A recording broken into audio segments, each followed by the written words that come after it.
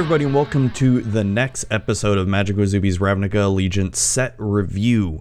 Today we're going to be going over all the black cards, but before we dive right into it, let me give a shout out to my sponsors, legitmtg.com and manatraders.com. If you need to buy any Magic singles or sealed product at legitmtg.com, go ahead and do so right now, because any order over $2 or more has free shipping. And if you need to rent any kind of decks or cards on Magic Online, check out manatraders.com today and use coupon code MTGZUBI on checkout. That's MTGZUBI, MTGZUBY, to save 15% off your first 3 months. So let's just dive right into it, right? First black card we have on the table here is Awaken the Erstwhile. For 3 double black sorcery, each player discards all the cards in their hand, then creates that many 2/2 black zombie creature tokens.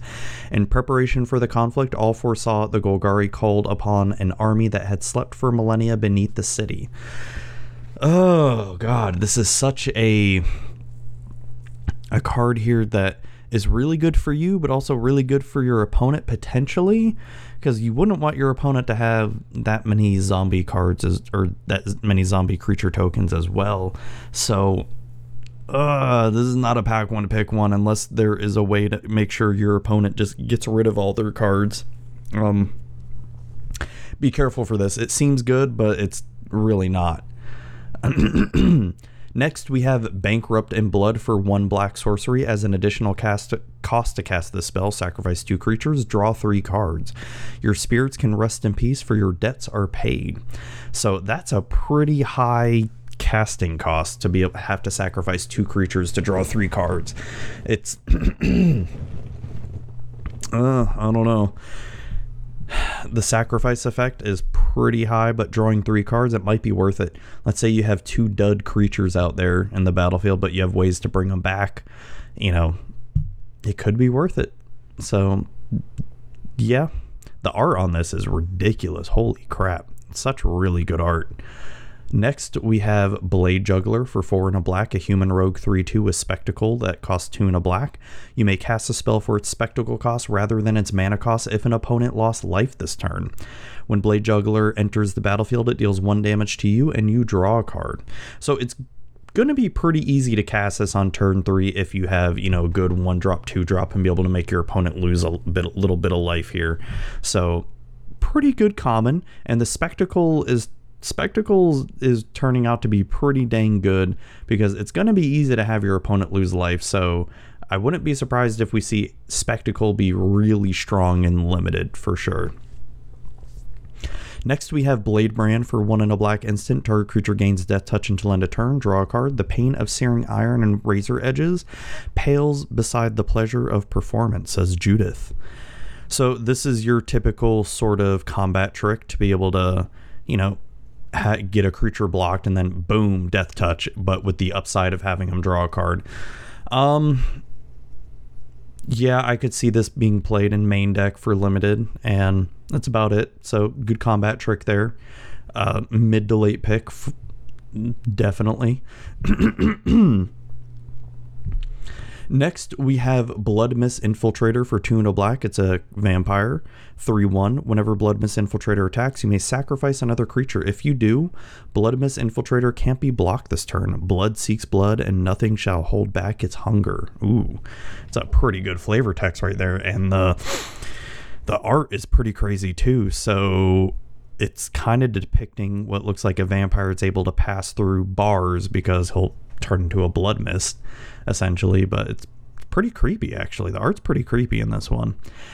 Is this a worthy uncommon pick? Yeah, because like I said, if you can sack creatures and find ways to bring them back or not care about them being sacrificed, and the ability for this creature not to be blocked is pretty good. Pretty high pick for me, high early to mid pick. Next, we have Carrion Imp. For 3 and a black. It's a 2/3 flyer. When this enters the battlefield, you may exile target creature card from a graveyard. If you do, you gain 2 life. So, a 2/3 flyer that allows you to exile target creature card and allows you to gain 2 life. No scrap of nutrition goes to waste in the Undercity. For 4 mana, a 2/3 flyer, yeah, I would probably pick this if I'm in black, and the enter the battlefield effect is just an upside if you can get it done. Oh, it's from a graveyard, so you can even target your opponent's graveyard. So yeah, that makes it even better. I forgot the a graveyard part. My bad. Next, we have Catacomb Crocodile for 4 and a black. It's a 3/7 common, and that's all it does. For 5 mana, 3/7, not the worst thing. Could be a pretty good defender for you. I love the flavor text, though. I am Sewer King, said Rat. I am quick and cunning and know every tunnel. No, I am king, said Zombie. I am cold and deadly, and no rock can harm me. Then Croc came and ate them both. I like that. So this is late pick for sure. This is going to be one of those picks where it's like, I don't have anything else better in black to pick, so I'll pick this. Next, we have Clear the Stage for 4 and a black instant.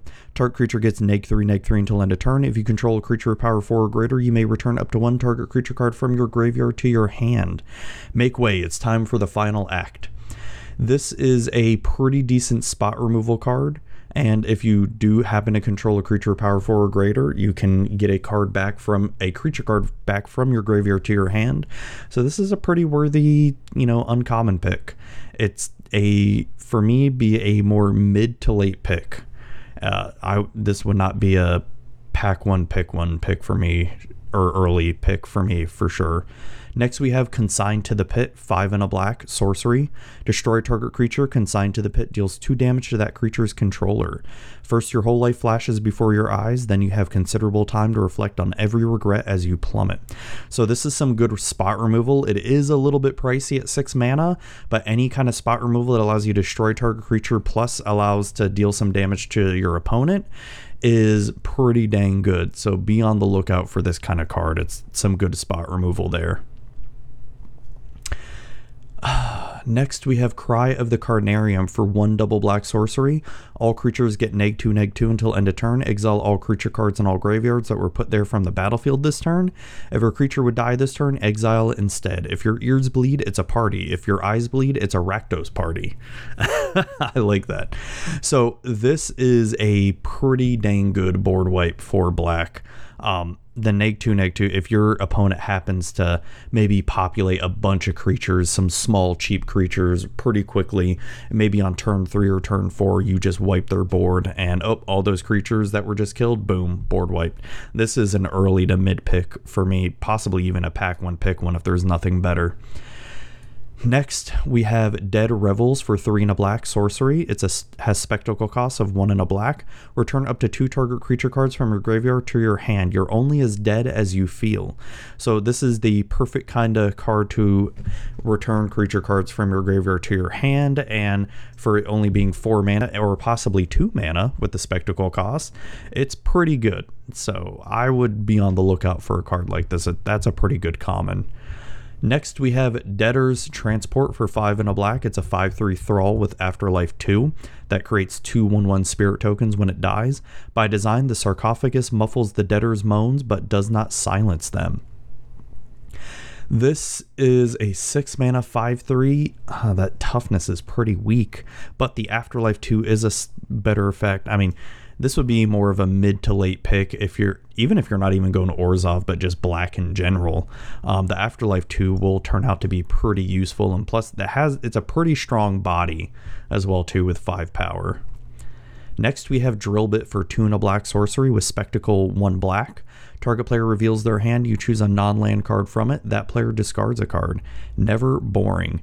So it has the potential of only costing 1 black for a duress effect, and that's a sideboard card. I mean, unless you are wanting to main board something like this in order to make your opponent discard, but this would be more related to sideboard or relegated to sideboard.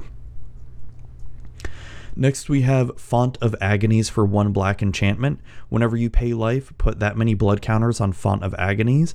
You can pay 1 and a black, remove 4 blood counters from Font of Agonies, destroy target creature. No worthwhile reward is easily gained, Nicol Bolas.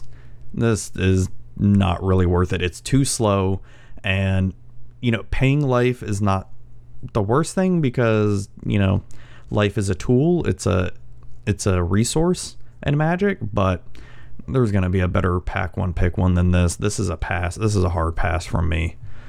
Next, we have Grotesque Demise for 2 and a black instant. Exile target creature with power 3 or less. A dead or soul has little value except as a warning to others who might consider defaulting on their loans, says Ubia Orzhov Ministrant. So an exile effect it's very handy spot removal. I mean, I would put this at a much higher pick than Font of Agonies. Grotesque Demise would be a very early pick for me because spot removal like that is extremely good, especially an exile effect. Next, we have Gutter Bones for 1 black. It's a Skeleton Warrior 2/1. It enters the battlefield tapped. You can pay 1 and a black and return Gutter Bones from your graveyard to your hand. Activate this ability only during your turn and only if an opponent lost life this turn. Down here, things don't stay dead, says Lavinia. So, the return ability is pretty dependent on making sure your opponent lost life. I mean, it's not going to be hard to make sure this returns back to your hand, but with it only being able to be active during your turn, and if they lost life, kind of makes it less good. But a 2/1 on being able to attack by turn 2 is not bad, so go for it. Why not? I mean, pack 1, pick 1. I don't know. I don't. Not for me. I mean, if there's nothing better, then yeah, I'd pick it. But I mean, it's pretty good in an aggro shell, so there's that. Next, we have Ill-Gotten Inheritance by 3 and a black enchantment. At the beginning of your upkeep, Ill-Gotten Inheritance deals 1 damage to each opponent and you gain 1 life. You can also pay 5 and a black to sack this. It deals 4 damage to target opponent and you gain 4 life. The suffering of others is not my concern. So I would put this much higher than Font of Agonies because it's going to do something every turn, right? I wouldn't want to outright pick this early on. This would be more of a mid to late pick, or it could be, I wouldn't even really consider it a stig, but if you play it, it's going to keep doing something each turn and help you gain a little bit of life there, and you can pay 6 mana to deal 4 damage essentially. So yeah, this could be a worthy pick for you. Most likely a late pick. Next we have Noxious Grudian, I guess how you say it. 2 and a black beast creature. That's a 2/2 with Death Touch. Behold the Grudian, Ichor Slurper Oozing Fiend. Phallus Wander Underground, grandest vermin of them all, says Zaylin the Gutter Bard.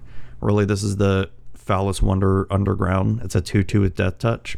I mean, pretty handy in a tempo-based kind of deck, and yeah, it's a pretty good common creature. I mean, what's more to really say about it? Next, we have Orzhov Enforcer for 1 and a black. It's a human rogue with Death Touch. That's a 1/2, Afterlife 1. You'll pay what you owe with your money or your life. Ooh, I like that flavor text. So this is I mean, it is a better Death Touch creature than the Noxious Grudian. It's because with the Afterlife 1. So yeah, this is a pretty high pick if there's nothing else better to choose from. That Afterlife 1 is going to be so handy. Next, we have Orzhov Racketeers for 4 and a black. It's a human rogue that's a 3/2. When this deals combat damage to a player, that player discards a card and has Afterlife 2. Looks like you need protection. So 5 mana, you get a 3/2 and makes your opponent discard a card if this deals combat damage and has Afterlife 2. I mean, not the highest pick because 5 mana is a lot, but this is limited and games do get grindy. So this could be a early to mid pick if you see it get passed around. Next, we have Pestilent Spirit for 2 and a black. It's a spirit with 3/2, has Menace and Death Touch. Instant and sorcery spells you control have Death Touch. Pack 1, pick 1, yes. Even if you never have instant and sorcery spells that matter with this, the fact it has Menace and Death Touch, yeah, do it. 100%. Pack 1, pick 1. Nothing more to say about it. It's Stench Corrodes Steel. It's Miasma, Sickens Angels. It's Finality Ends Hope. Ooh, it's Finality Ends Hope. I like that. Oh man. Yeah, pack 1, pick 1. Hell, do it.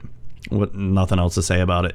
Plague Wit for 1 and a black is next. That's a creature zombie 2/1. When this becomes blocked, each creature blocking it gets a neg1 until end of turn.